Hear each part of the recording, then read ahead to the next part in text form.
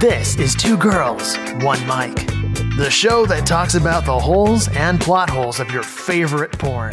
Welcome to Two Girls, One Mic, the porncast that assures you that if we're having performance anxiety issues, it's not you, it's us. I'm your co-host, Yvette D'Entremont. Here's my lovely co-host, who I think is performing just fine, Alice Vaughn. Alice, how are you doing, baby cakes? Considering how long it took us to come up with the show intro, and that's the best we can do. That was why I came up with that, because we're having performance issues, and I don't know, we could not come up with an intro for the freaking life of us.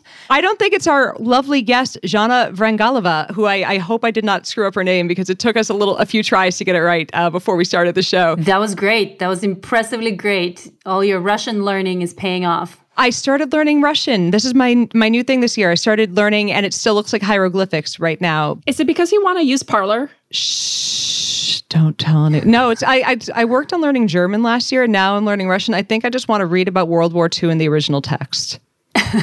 No, Good luck with that. It's not at all. I just enjoy learning languages. Oh, man. Weird side hobby. But Jana, we are so excited to have you on. I mean, I knew we had to have you on from the moment I saw one of your talks. So first off, you're a PhD, New York City-based sexuality and relationship scientist. But I'll never forget, so pre-COVID, I went to one of your talks and you were discussing, and you have to tell me which tribe this is, but there was a tribe you were talking about that it's a rite of passage for the men to learn how to please women. Can you let us know which tribe is it, and do they take applications? How do I bring a sacrificial cheesecake to them? I make a really good cheesecake. I'll do what I have to. That might work. I'm not sure. So this is something that we know from the anthropological literature. The tribe is called the Mangaya. I forget exactly where they are right now. I think it might be Papua New Guinea or something like that. Don't hold me to it. But the story goes is that when men or boys, sort of teen boys, reach that point in their development when it's time to become men, the rite of passage is that they go to see a local woman.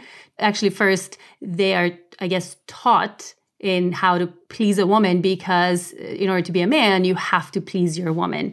In fact, she has to have several orgasms before the man does. And as the rite of passage, after they've been learning, they get to see a local woman who's experienced and who shows them and teaches them, and that's how they sort of pass. And apparently in this culture, all women have orgasms. Non-orgasmic women are not heard of. I know, right? If any of you guys, just for those of you who haven't signed up for our Patreon yet, this episode is available with the video on Patreon, and the look of sadness on my face right now, it's truly devastating. Like I get plenty of orgasms in my life now. I'm just saying, the younger years that could have been spent happier in all of our lives, were this the case in all society? I'm just saying, Western civilization does not have it all figured out. I know. If you are a Mangayan male, hit us up. Tell our men your secrets.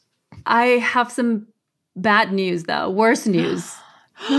Is it an extinct civilization? They probably are at this point, so westernized, if they're still around. Like, some of these accounts go back some 40, 50, 60 years, and I'm not sure to what extent that tribe still exists in its original form. You got our hopes up. I'm sorry. I'm so sorry. high. It was Alice. It's not me. This is true. I was hoping of a utopia of where women can actually get off. I'm sorry. But I think we can create that. I think we currently live in a time where something like that is possible, because we have things like this, podcasts like this. We have the internet. We have information everywhere. I mean, they're trying to censor it as much as possible, but I think now more than ever, we have that opportunity, right, to connect with other people, to learn from other people, and really get to a point where all people can have orgasms, because there are very few people. Because I usually talk about this example in the context of,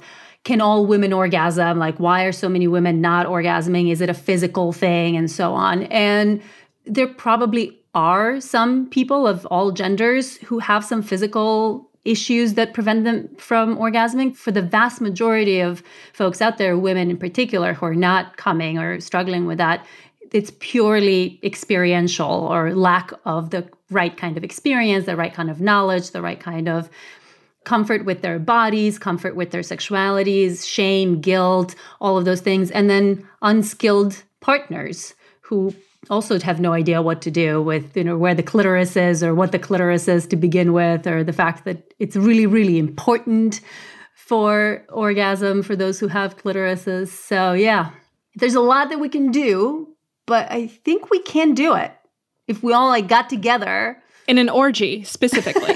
We just all need to have the sex talk, but better and more explicitly, and hopefully with hands-on demonstrations. I actually think hands-on demonstrations, or even just demonstrations, because very often people try to teach sex ed without the visuals. And it's kind of hard to learn without the visuals. So I do think we have a long way to go in creating the kind of sex ed that can really teach people. My business partner, Kenneth Play, I love the way he teaches sex ed. And I really think that's how sex ed should be taught, with explicit video.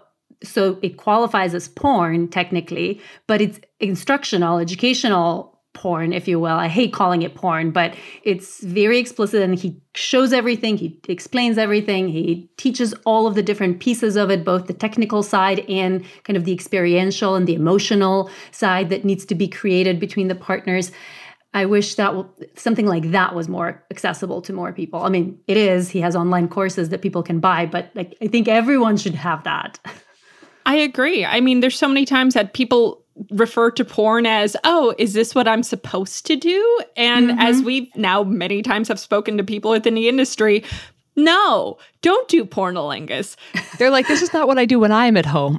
You should not do this when you're at home. This looks good on camera. Does not usually feel good for the people involved. But I'm guessing the quote porn that's used educationally is not the same as what we're getting for gonzo porn on Pornhub. I'm going to guess it's a little bit more educational. And I don't know how one makes educational porn, but I'm going to guess with a little bit less hair pulling and spitting, maybe. Unless it's that kind of education is on the kinky side, right? Very true. Very true. Yeah. I was thinking about education for sex ed. Who are we talking about these sex ed courses for? That's the question. Right, exactly. Depends on who we're talking about this. Yeah. What I'm talking about is adult sex ed, because adults definitely need sex ed. Very true. It would look a little different for the younger folks, for sure. And as far as sex ed goes, I know that you've been doing some courses and talks lately. You have actually 2 talks that I know you mentioned to me. One as far as cuckolding goes, and another regarding intentional celibacy. I kind of want to talk a little bit about both. So I decided to make the cuckolding one a little broader, to make it about threesomes and more sums and kind of group play. The reason being, I don't think people understand how common cuckolding specifically is. People think it's this weird fetish. It actually isn't. It's very common. And it's it's weird that it's become a thing in pop culture right now that people are calling people cucks, because I don't think it is what people think it is. So I'm dying to hear more from you on this. Yeah, we can definitely talk about cuckolding. We can talk about celibacy. I've been a professor of human sexuality for 6-7 years at this point at NYU. And I recently created this kind of format of conversation, online group conversations between people from literally all over the world who come into the Zoom room, and I facilitate a conversation that has a little bit of science, that has a lot of audience participation. People share their experiences, and it's always focused on a specific topic. It creates this very unique environment where people can learn new information about the topic, where people can feel less alone, can feel represented because there are other people in the room. Being in the same room, kind of at the table with all of these different perspectives on the same topic, is quite fascinating. I've learned a lot, and we've been doing different topics. So the one that's coming up, is threesomes and then intentional celibacy. What's interesting is when you talk to people all around the world when it comes to sex and sexuality, you'll learn different things. I have a friend who moved to the US from Iraq, and he was telling me, years ago, that when he was doing a religious pilgrimage, that there would be these stops along the road where you can essentially sign an hour or 2 hour or a day-long marriage certificate and then, have sex with someone because you're married to them, and then the marriage certificate expires, which I found fascinating, of wait, why don't we just do this in general? Like 10-year marriage certificate. This expires and do you want to be together? No, don't worry. It's coming on up. You can decide to re-up, or you can like take a few days off. Mm-hmm. You could be like, maybe I need a week off from this. I need to go on walkabout. I need to just think about a few things. I think people should take breaks from their relationships and their marriages all the time. I think people should take weekends off. At times, not every weekend, but they should take a weekend off here and there. They should take a week off here and there. They should, I think, sometimes take a month off here and there. And I don't think it has to be like, okay, we're breaking up for that month or week or weekend, but just taking some time and space away from each other. And some people need this distance more than other people, but I think for a lot of people, it's a beneficial thing to incorporate into their relationships. Being stuck at home right now, I'm realizing part of my job is normally traveling and giving talks. Missing each other is helpful for my relationship. Not gonna lie, right? It's partially that I'm energized when I come back from a trip, but it's like, man, there's something to be said for having that time alone sometimes. I think it's really important. Just like we need other humans and to connect with them and to have that closeness and romance in the case of romantic partners, we also need our time alone. So it's important to find that balance. Yeah, so I'm curious regarding intentional celibacy. I'd love to expand on that a little bit more because it's something that seems to be the opposite of a thing that's been discussed a lot lately, the involuntaries. I mean, really, you hear that kind of in two different scenarios, at least in the mainstream, which is No Nut November, or you hear it with priests. Mm-hmm. I can't think of another situation in which someone wants to be intentionally celibate. I'm just genuinely curious, like, what are the types of people that want to do it? What's interesting about it? What motivates them to be intentionally celibate?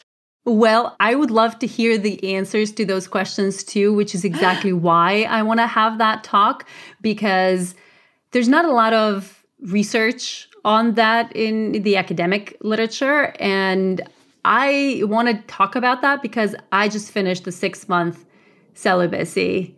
It ended on January 1st, basically on December 31st. Wait. Do you count masturbation as part of celibacy? I included masturbation. So it was celibacy from partnered sex, I guess. I was about to say, whew, like, girl, don't tell me. Oh. Actually, pretty much the only way I used masturbation during that time was to put myself to sleep because I've been struggling lately with insomnia. And so that's one of the more reliable, it's not perfectly reliable, but it's somewhat reliable tool for putting me to sleep. So pretty much that's the only reason I kept it in. If I didn't need it for that, I would have gotten rid of masturbation too for those 6 months. But for me, primarily, it was about taking a break from sexual romantic energy with other people and seeing what takes up the space when that's not around and how I feel about it, how much I want it, how often I desire sex. Is it hard? Is it not hard? Because my personal history is one that has been filled, just like jam-packed with sex and sexual partners and lots of different... Please brag. No, I've been very intentionally focused on having sex with as many people as possible, in as many contexts as possible, in as many variations as possible. Like, that has been since I started having sex, and that was a long time ago when I was very young. And I've kept that up for almost 30 years. And so this year, it was actually interesting. I had a very interesting year. 2 months before Corona happened, so about 2 months before Alice and I met at that very strange event that you're tormenting me from like it's y'all don't know. For 10 minutes before the episode started, Jana and I became new best friends, and they're still tormenting me with stories of this very strange party that I'm only going to find out after this episode is over. So I'm dying here. Yeah, it's a secret thing, but no. But a couple months before Corona started, I went into a self-imposed quarantine. Basically, I decided I needed a break from life. I needed a break from all of the professional projects that I was involved with, which were many. And then I needed a break from all the personal stuff that was going on in my life. I had so many friends and lovers and travel and parties and, so much going on all the time. And I decided I needed to reflect and take a break from it all. That turned into a very experimental year on many, many levels. The first experiment was monogamy. because I had just met someone like a month or two before I started the sabbatical who was not comfortable with non-monogamy. And I've been very non-monogamous my entire life. But he couldn't really deal with it. I really wanted to be with him. I also was in this time when I was like, if I'm taking a break from everything I've been doing so far, then maybe I should take a break from all the crazy sex I've been having so far too. So I took a break. I was monogamous for the first time successfully for 6-7 months. And then when we broke up, I was like, take it to the next level, Zhanna. Let's see if you can go celibate. So that was the next challenge. And I completed it successfully. Now the next challenge is, how do I want to bring back sexuality into my life? And what is that going to look like? Because I learned, oh my God, I learned so much. I think there are a lot of other people who could also benefit from it. So I'm kind of curious. I'm curious how people think about it. I'm curious if people are curious about it. I'm curious if other people have done it and then what came out of it. So that's why we're having that conversation next month. I'm curious how much freer your social calendar became if you learned that much about yourself. Oh my God. It's been interesting. You should come. In multiple ways. Yeah. We'll work on that. So you speak a lot about consensual non-monogamy because, I mean, you've been doing it for so many years that you've basically become sort of an expert on it. So I guess for a number of individuals, it feels like, as someone who has probably approached relationships mostly from the monogamous standpoint of, all right, we're dating now. You're not seeing people, I'm not seeing people. How does someone, let's start with, approach the idea of consensual non-monogamy when you're starting dating? And then we should probably talk about how does one approach it if you want to potentially open it up in a relationship? Yeah, those are some of the most common questions. And there are so many ways to approach it. It's also one of the most difficult questions to answer because there's so many different individual situations and dynamics, both when you're single and dating and then even more so when you're in a relationship. Like, what kinds of conversations have you had about that before? Like, what do you know about your partner? I always say there's a worst way to do it. Just dump it on them with no warning after you've gotten married with no discussion beforehand. I've seen that happen to friends before. And it's like, oh, ooh, you're poly under duress. Yeah. I mean, sometimes people don't realize that that's what they want beforehand. They only realize it afterwards, which is why I really think it's important for people to think through that decision instead of just blindly going for the monogamy is sort of the way that relationships just go. Think about whether that's really what you want to be doing long term. And if that's something you think you can do for a little bit, but then you're going to need some variety or novelty on the side, then it's important to communicate that with a partner.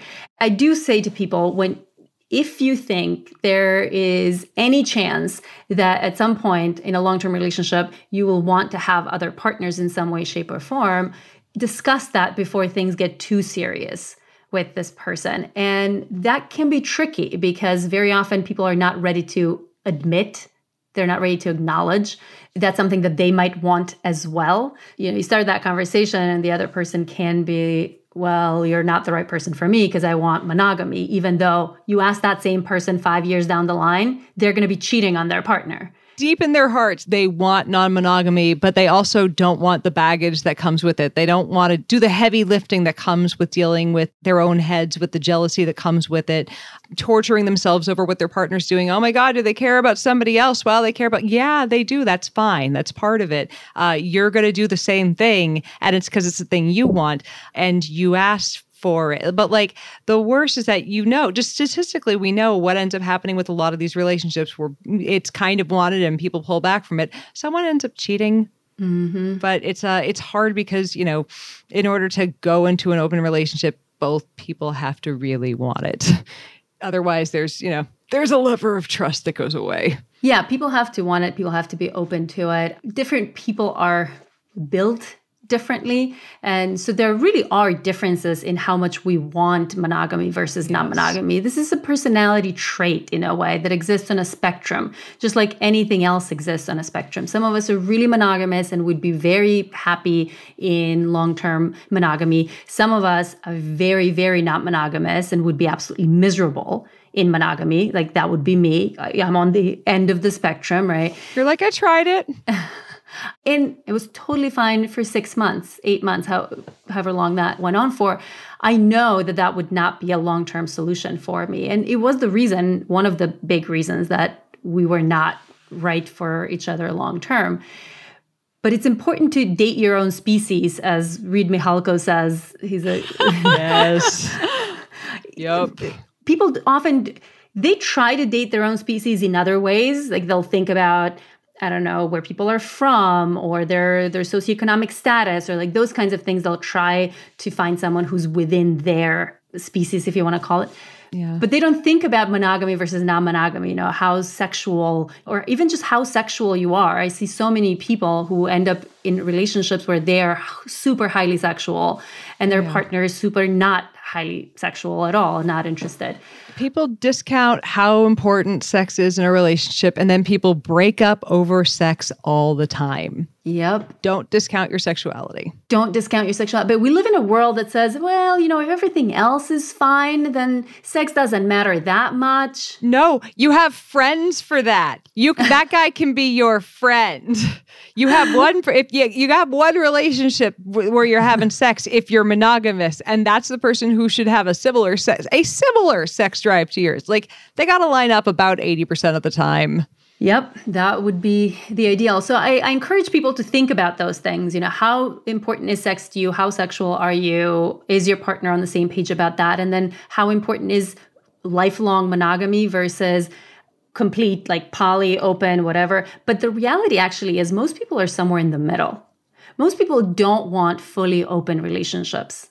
Like that's the extreme end of the spectrum, the crazy poly or swinging orgies every weekend kind of thing. That's not what most people actually want in terms of what their personality says and where their need for novelty lies. It's more in the middle. So I think that for the vast majority of humans, actually, some like monogamish version, as Dan Savage calls it, or even a don't ask, don't tell, where every now and then something happens, but you don't share it with your partner because sharing it is where the jealousy piece comes in.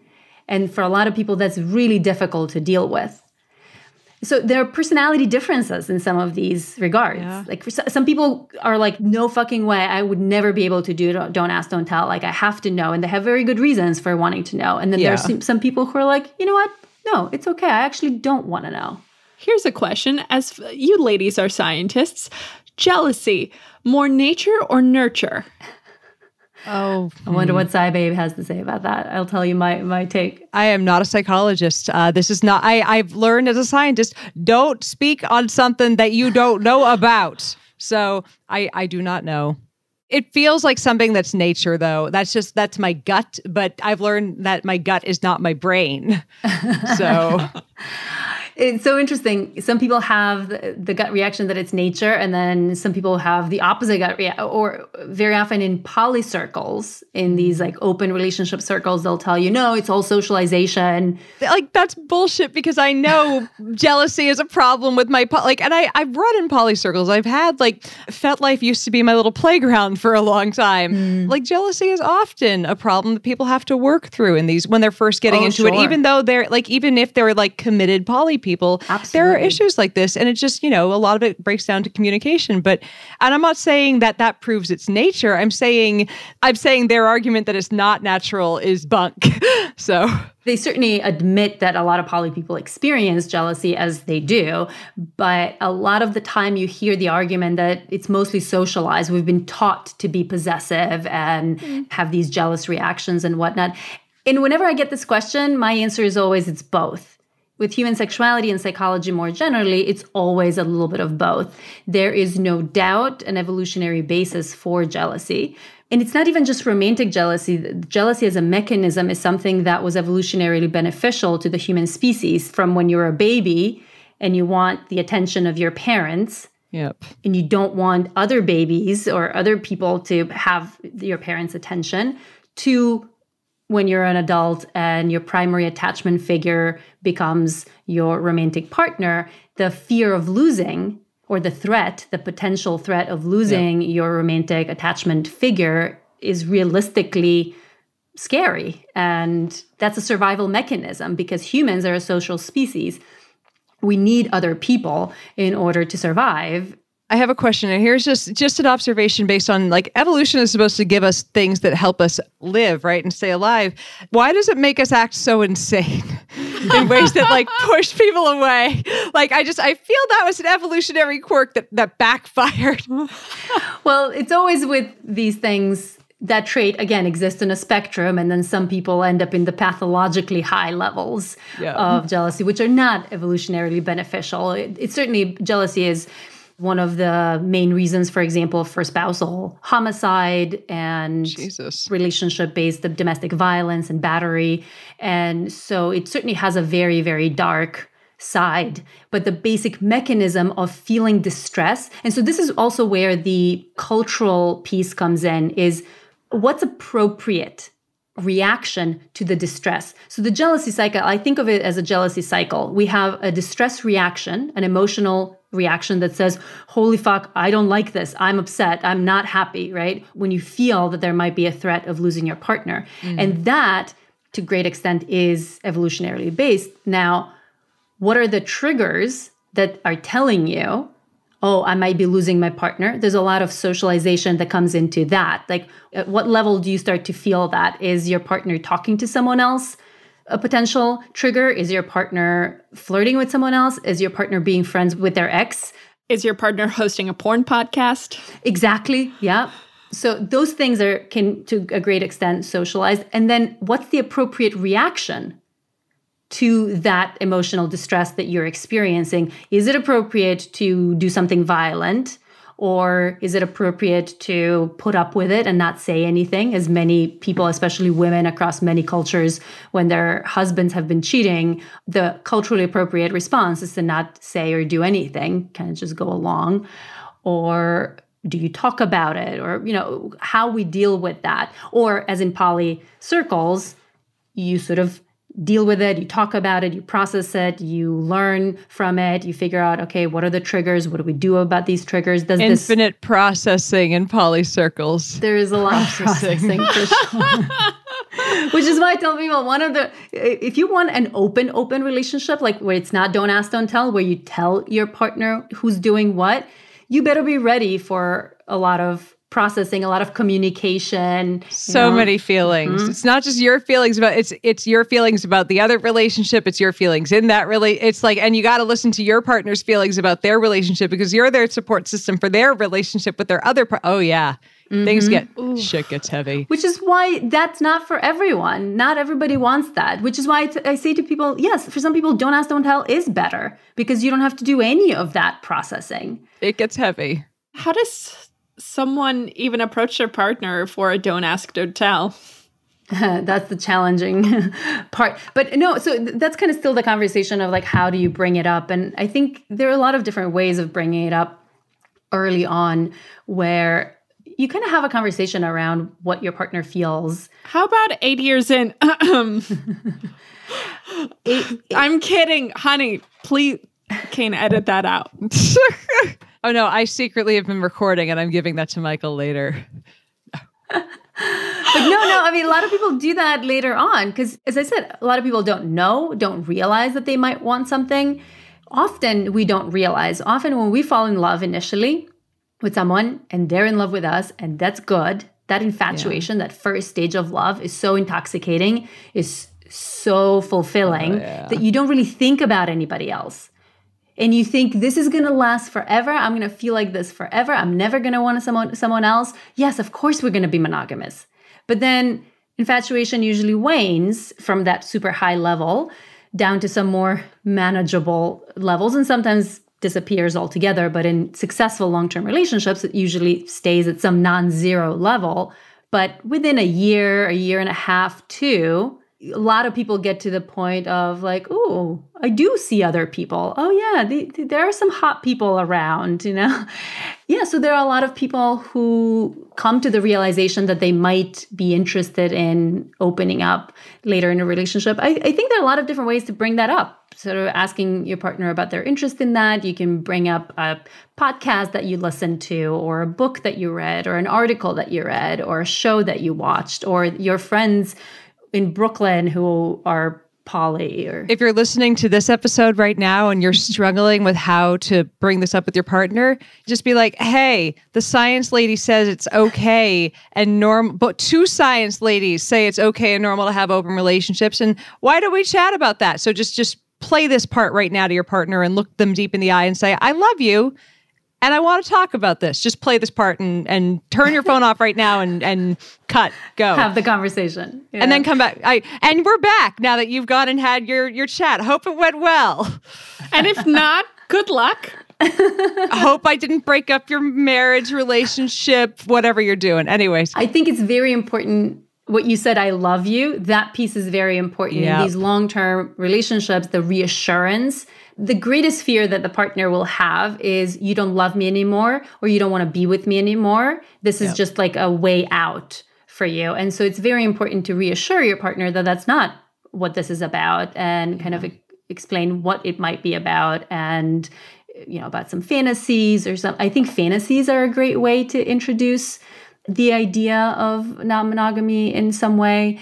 Ask your partner about fantasies. One, I think a good way to do it with long-term partners, and even with new potential partners, is to ask them about their fantasies. Yes. And you can encourage them, right, to be honest, and how about this? And how about a threesome? And how about a fling here and there? And it all depends on how you react. So you kind of model first the behavior for them that you would expect them to kind of return back to you by not, if they say that they are having some threesome fantasies, instead of you reacting all jealous, right? If you're all supportive and like curious and excited and be like, ooh, tell me more kind of thing. And a good way to segue here, if they have a fantasy that's something that you're just not fucking into at all, be like, there's a way we could make this happen. You could hook up with another girl, or you could hook up with another guy. Yeah. That's another reason I think why we seek out another partner is there's a thing you want to do that your partner's just like, nah, it's a hard no. It's a red for me. And, those are reasons to talk about it. Just you're in that long-term relationship. You're married. You're with them for a long time. Who else are you going to tell all the weird shit that really gets you off to? People are into different things. And also, that's not to say you don't like having sex with your partner anymore. Hell, having sex with other people would definitely make you also appreciate your partner, because if you like having sex with them and then you have bad sex, guess what? You're going to be really excited to fuck them again. I've occasionally seen porn that's made me appreciate my husband more. But actually, a lot of people who do have open relationships talk about how novelty and kind of excitement of somebody else often translates into better and more exciting sex with their long-term partners. And they often will have some of like the best sex they've had with each other in a long time after one of them or both of them have gone and played with other people, because a lot of the time that desire and passion depends on novelty and on the mystery, the adventure, the risk that these new kinds of experiences can bring. But they have that new pheromone energy just bursting at each other. Yep, exactly. Yeah. So, it can go in a lot of different ways. But yeah, that was a great suggestion. If something your partner's not in, you offer to them to go, no, that's really good. And for people who are starting out, what I would suggest is very often people don't necessarily want to open up right away, but I would kind of have that conversation for the future. Like, how do you think about these things for the future? Is that something you would ever consider? Is it something that you really want? Is it something that would be a total deal breaker? Like, know at least what you're signing up for. And even if, let's say your partner says, no, that's a deal breaker for me, then you at least have a more informed decision that you're going to make. Like, do I really want to sign up for complete monogamy where they'll never be okay with opening up? Or is this something where the partner says, well, I'm not interested in that right now, but if this is all going well and we're solid and happy and all that, 5 years down the line or something like that, we might open up. So like I think it's important to know where you stand and where your partner stands on that before you really sign the papers and make the babies and buy the houses and all of those things. And one thing we encourage people to do if they're not sure if you ask your partner, what do you fantasize about? And they're like, I don't know, the sex work. Watch some porn together. We can recommend quite a few. And I found there are things in porn that I like watching in porn I would never do in real life. And that's a good thing to discuss with your partner too. Mm-hmm. Absolutely. And people are into different things. Maybe watching, you're into, and then, in real life, you're not. And maybe you are into in real life, but you just haven't tried it. So, for example, ball busting. Some people just cringed when I say that. Some people got really excited. Multiple partners, filling multiple holes, all the holes. All the holes. I love watching it in porn, and I'm a little scared of it. Like, give me porn where it's illegal in at least 17 states to put that many dicks in that few holes. And I'm thrilled. Mostly Texas. Yeah, exactly. 17 counties counts. But it's legal in Mississippi. But I look at that and go, I think I would be completely overwhelmed. Like, I think my pussy would feel great, but I would be terrified. It is fun. You should give it a shot. Eventually, I just need to find the right drug, I think. Like I can provide some recommendations. Ecstasy is probably the answer. Like you can't come on ecstasy. Coming on ecstasy is really hard. Oh no, I did the one time I did ecstasy. It was good time. Yeah, sex can be really good on ecstasy, but a lot of people report struggling with orgasm. It feels like you are getting to that edge. And you can't get past that. So it feels like, here it is. I'm going to come. And then it just never happens. So you get frustrated. Yeah, that's what a lot of people report. But. Here's a question. As someone who may or may not own some ecstasy at the moment, how many hours should you give yourself if you're going to use it? At least 6. 6? Okay. I would say. 3 or 4. 6. Damn. I took a heroic dose. I threw up. Like I took more than I should have. Oh. That can happen. Yeah. First time I'd ever done it. It was the first time I'd done a hallucinogen, period, or anything other than pot. But yeah, I had no problems with all of the above. Ecstasy is a good drug. So just say yes, kids. Just say yes. Zana, when I saw you speak in person many a moon ago, you had charts. What are some interesting charts or studies or stats you've seen lately? Because I like numbers. I love numbers too. I was actually just looking at some numbers for the upcoming threesomes talk.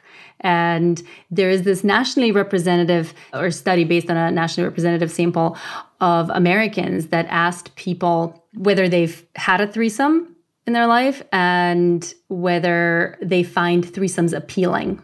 What percentage of Americans do you think have had a threesome? Give me a guess. Ooh, 12%. I'm going to go with 20. 10% of women report having had a threesome. 10? So 1 in 10. Okay. 1 in 10. And 18% of men. Someone's lying. Unless these are all gay male threesomes only. Okay, wait, no. Gay men have definitely had more of them. Yes. I don't know if there are enough gay men to make up that 8% difference between men and women. Not sure. Does that 10% of women have all the threesomes? Maybe. I mean, I probably was, the woman in one of those threesomes for the half of the 18%. I've definitely busted a few women's threesome cherry. Like that's in my single life. It was my calling. It was your calling? Yeah. I've loved busting people's threesome cherries. Oh yeah. And pegging cherries. That has been my other favorite cherry to pop. Do you have any pegging stats? I don't. There's not a lot. Like this study that I'm talking about, they asked people about 50 different activities, whether they've done them and whether they found them appealing. And they did not ask about pegging. I was like, are you fucking kidding me? Even when they asked about anal sex, the men were only asked about insertive anal sex. They were never asked about receptive anal sex if they were interested in it. I'm like, that is not okay. Here's how we know it's still taboo. They didn't ask about it. Yeah. Among 50 different behaviors, they did not ask about that. What's like the most taboo one they asked about then? Oh, God, I don't know. By your subjective measure. There were a bunch of different ones, so I don't know how they picked it or not picked it. But what percentage of men and women do you find threesomes appealing? Ooh. Appealing. Okay, so Yes. these aren't people That's who've gotta done be it, higher. but they're Doesn't appealing. matter. Yeah, it doesn't matter. This is they asked everyone, Oh, God. do you find threesomes appealing? 35% women, 45% men. I'm going to go same with women, but I'm going to go higher with men. I'm going to go 65% men at least. I think there's something, I don't want to say wrong, different about America. I don't know. Are we that puritanical? Like, I lived in Europe for a year and maybe I just got used to what happened. Europe is a little different. I know that was my expectation. That's exactly what my expectation was. It was at least a third of women and probably like 2/3 of men. Yeah. In this national representative sample, 11% of women found threesomes appealing. 11. Shut You the lying front door. bitches. You lying bitches, all of you. I fucked at least 11% of the women in this country. Fuck all of you. Oh, how dare you? How could you possibly? No. How dare. Oh, I'm disappointed. American women, stay away from me. 34% of men. No. Oh. I think I'm more disappointed in the men. At least we're supposed to be frigid bitches. Guys, come on. I was blown away when I saw these numbers too. Because especially when you live in the more sex positive community and world in New York City, it seems like everyone's having sex with everyone. Everyone's having sex parties and group sex and whatnot. Right? And then you read something like this and you're like, what? It makes us realize that we kind of live in bubbles too. Like we quote live in bubbles, but also people's genitals are the same everywhere. People's sex drives are the same everywhere. People are lying liars who lie.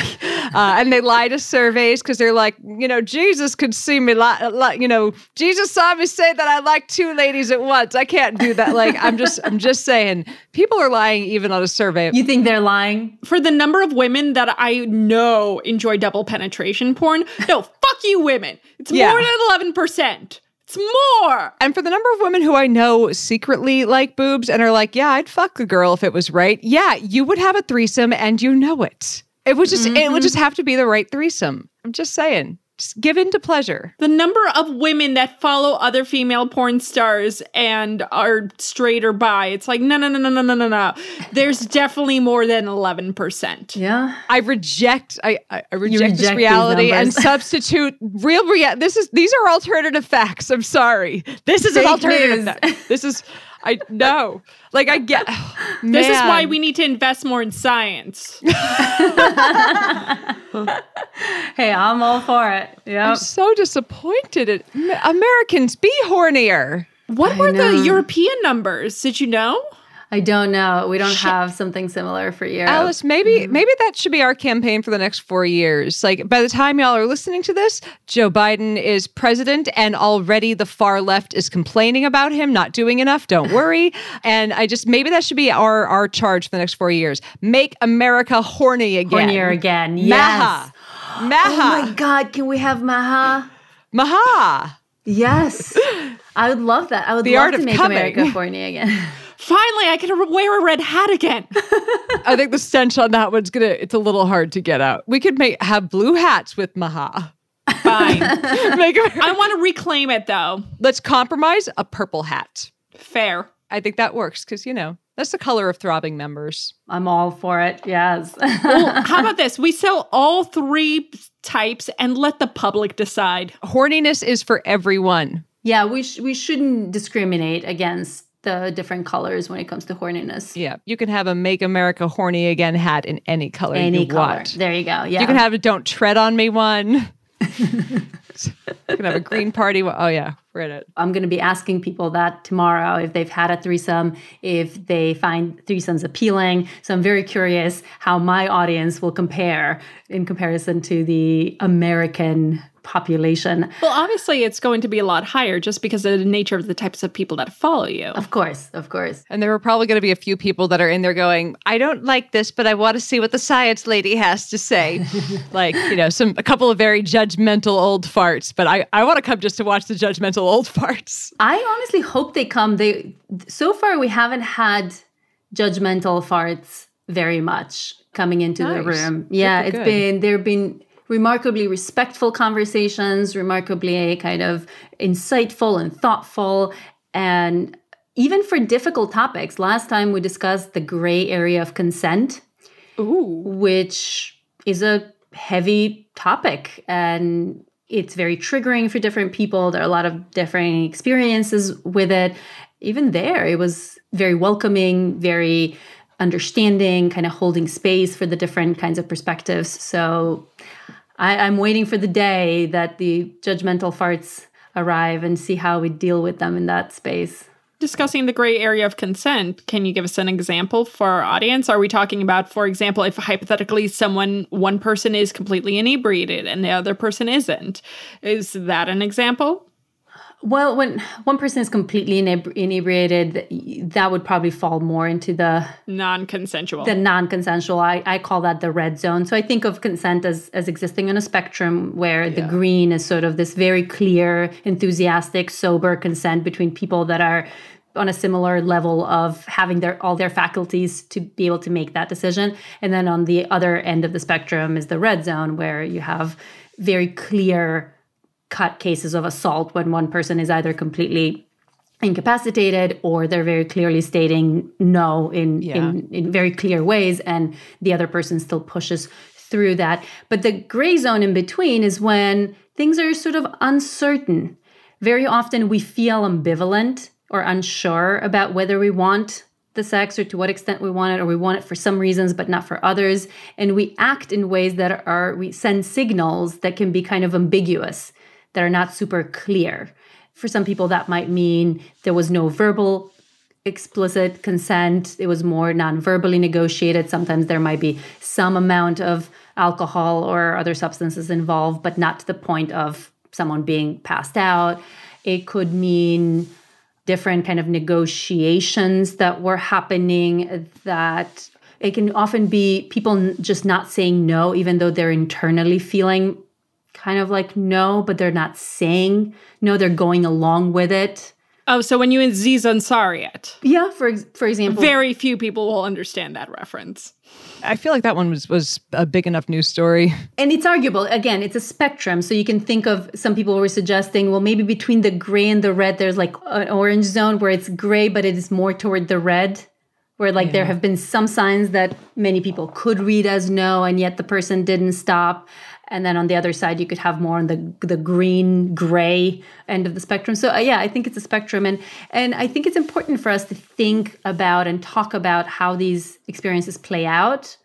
Are they positive? Are they negative? Because sometimes they're positive. They end up positive. Like sometimes you're not sure. You give it a shot. You go ahead, and it ends up being a great experience. And that's what the people were sharing in the room, that sometimes these have been pretty traumatic experiences. Other times they've been actually quite amazing experiences. Oftentimes people learn a lot from finding themselves in the gray zone, so that they up their own consent practices going forward, know more about themselves, know more about their partners.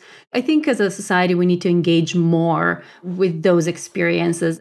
I have a friend, and I actually should ask him regarding like consent, because he has face aphasia, where he just can't recognize faces at all. Can he read expressions? Yeah, no, he can't at all. Wow. Mm-hmm. So when I used to actually hang out with him, he would always know it was me because I was always wearing a blazer.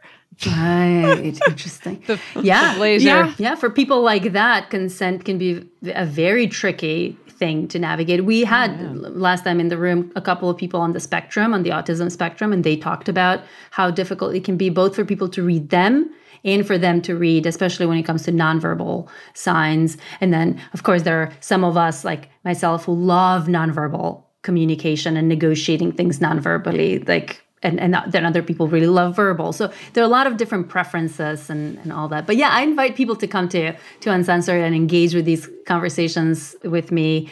We do them on a weekly basis. and each time is a different topic. And people can also listen to the recordings afterwards. They can buy the recordings afterwards. Nice. And we'll link to that in the show notes. Yeah, that would be great. I like to do this thing in the bedroom with my spouse where scale of 1 to 5, I find it super useful. Where, how horny are you? 1, you're not horny at all. 5, yeah, raring to go. 3, could go either way. Let's start, see what happens. Yeah, that's a good one. Something about that, a lot of people often think that the only time that you should be having sex in these long-term relationships is if you're both a 5, like you're both super horny. And so is there a cutoff point? Like if you're a 2, you don't go there, or if you're a 3, you don't go there, or... I mean, it's definitely more prominent if he's, let's say, a 3-2 and I'm a 4-5 and I start, and sometimes then he'll, be, in the beginning, then he's like, not really. And then he will be really interested. And then there's times where, I'll be a 5 and he'll be a 1 and I'll know, all right, got to go into the shower with the Hitachi. Right. It's just one of those days, but it's better to be able to communicate and express that through some sort of sliding scale as opposed to not knowing how to express that. Right, because you probably will take a slightly different route if they say they're a 2 versus if they're also a 5. And so it's very useful information to have. Exactly. And then you need to know that also preps you for how much lube you need. Mm-hmm. Nice. If you are a 5, both of you get the gallon drum out. I think it's important for people to not expect that sex will only happen in long-term relationships where both people are like a 4 or a 5, to give those times when you might be a 3 or a 2 or even sometimes a 1, to give those times a shot, because very often what happens is what you just described, this responsive desire in us kicks in when we're not really horny to begin with, but because we start engaging in something sexual, our body gets aroused, gets like physically aroused, and then our brain kind of catches on and says, ooh, that feels good. Yeah, we want more of that. Yes, I want this.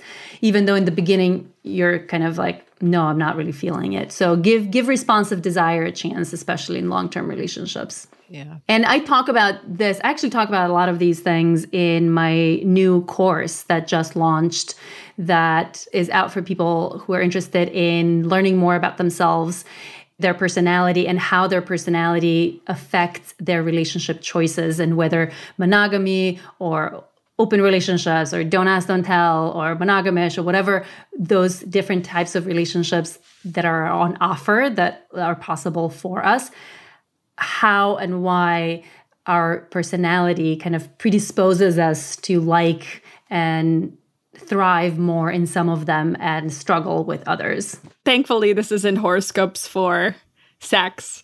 It's not horoscopes. No. Wait, please don't tell me this is Myers-Briggs for sex. No. It's not Myers-Briggs. I'm INTJ, which means I can deep throat. I love it. Actually, can we create a Myers-Briggs for sex? I think we could get rich off this. I think we could create a meme off of it at least. We could just like take the chart and be like, this one neurotic way into just like take an entire thing and just we could throw it onto there. We could do it. I go through 11 different personality traits like novelty seeking and assertiveness, jealousy, sexual risk taking, things like emotional regulation, attachment patterns, social stigma resilience, ease of arousability, how easily we get infatuated, and how well we regulate our emotions. There is some research evidence for all of them that can lead us in different directions as far as relationships go. And at the end, you'll get something that says clingy, but really into anal. I'm reading my diary again. My therapist's notes. Someone has to review them, right? Clingy, but very into anal. Mm-hmm. That describes someone. Oh, for sure. I think that describes a lot of someone's. Do you have stats? I do have stats. Would you like some stats? Yes. Ma'am, we're all about the numbers on this show. This is a professional operation that reviews pornography. It's from the same study that I was mentioning. Oh, what percentage of people probably like are interested in anal versus have actually done it? Yeah, would you like? Oh my God. Would you like that data? Yvette, what do you think? I'm gonna be wrong. Like we're both gonna be wrong. I think I read this in Cosmos, so it's definitely wrong. Let's go with about third of people have done it. I'm just going to go with a third of men and third of women, and let's see what happens. But wait, how many have fantasized about it? Fantasize, I'm going to go with 2/3 of men and 20% of women. 2/3 and 20%. Oh my God. Oh my God. Okay, so I think doing the anal, I'm going to say 8%. 8%. Okay. I'm thinking 7, but I'm going to push it to 8. And men doing anal, I'm going to say 12%. Or actually, yeah, 12. I'm confident about that. So let's start with doing the anal versus fantasizing. You definitely underestimated Alice this time around, and Cybabe is closer. So 37% of women report lifetime receiving anal sex lifetime. Yeah, this was like over the course of a lifetime trying it once. Yeah. Like some people never are like, nah, that was good enough. Are we counting a finger though, or just like the full dick? I think the dick. It says received anal sex, so whatever that meant to people. There are a lot fewer people who have done it in the past month. That's only 4% of women. And in the past year is 12%. But over the lifetime is 37%. And for men, lifetime is 43%.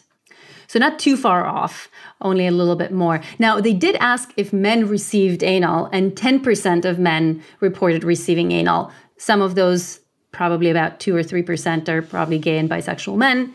So I am proud of that 9 to 8%. Good for you. Well done, More gentlemen. men need to be open about it.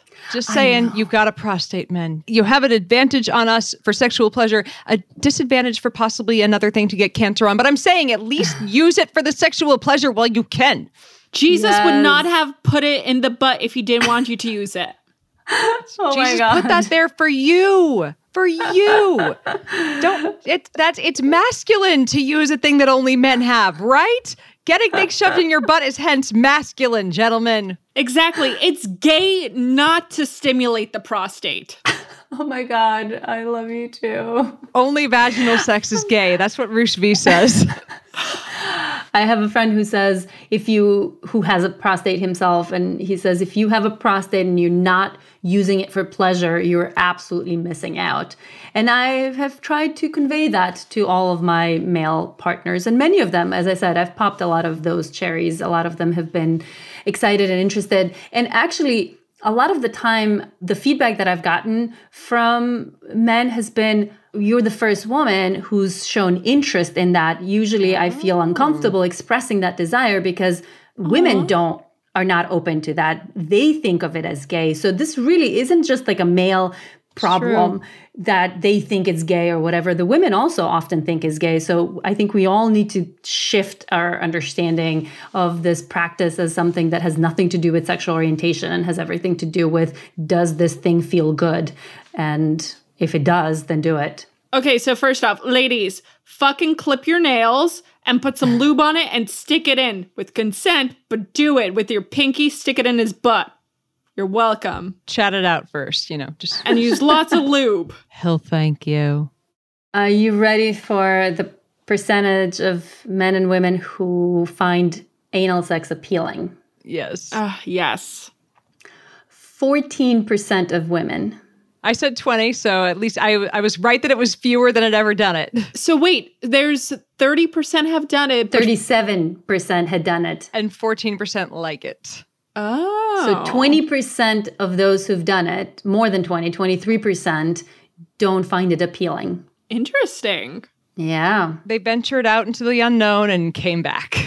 What percent of men do you think find anal sex appealing? I said 2/3. You said 2/3, right? I'm going right. to say 60%. You said 60. 35. Really?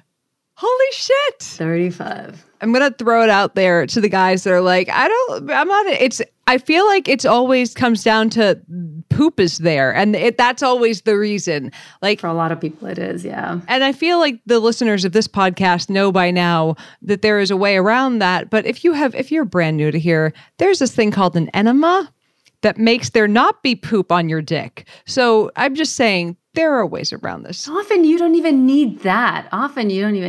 Just kind of wash up a little bit and make sure that you've gone to the bathroom before and that I'm a white glover. Oh, are you? No. There will be no Santorum as a result of my anal sex. Nope. We're a Santorum free zone here. Okay. We're going until it's clean. If you're one of those people, then enemas are your best friend. If you're a little more relaxed about it, shit happens quite literally when you're having anal sex every now and then. So it's not the worst. Usually, I think people often fear the poopocalypse. Yes. And the poopocalypse does not happen very often. I think they think they're going to knock on the back door and like the intestines are going to be like, we have something waiting for. That's not how butts work. Yeah, You'll be not fine. how butts work. Yeah. No, that only happens when you have coffee in the morning.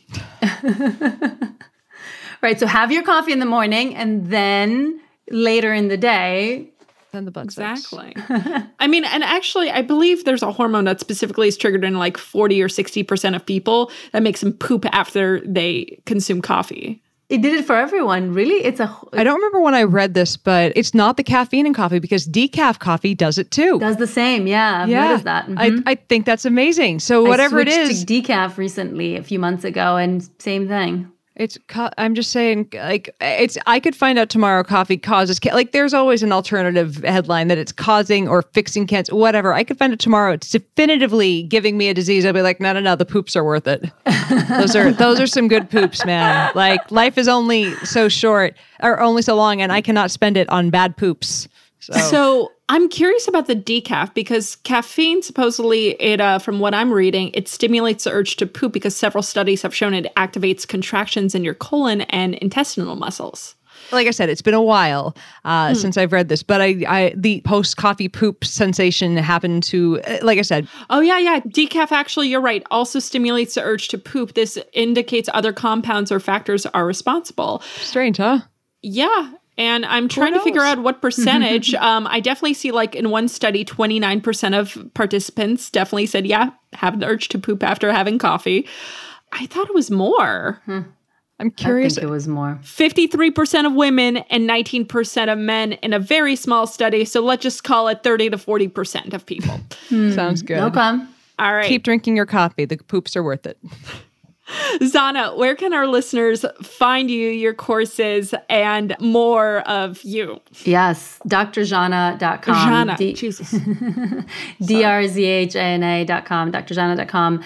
That's where you can find Uncensored and how to get to Uncensored. Those are the online conversations. That's where you can find the Open Smarter online course.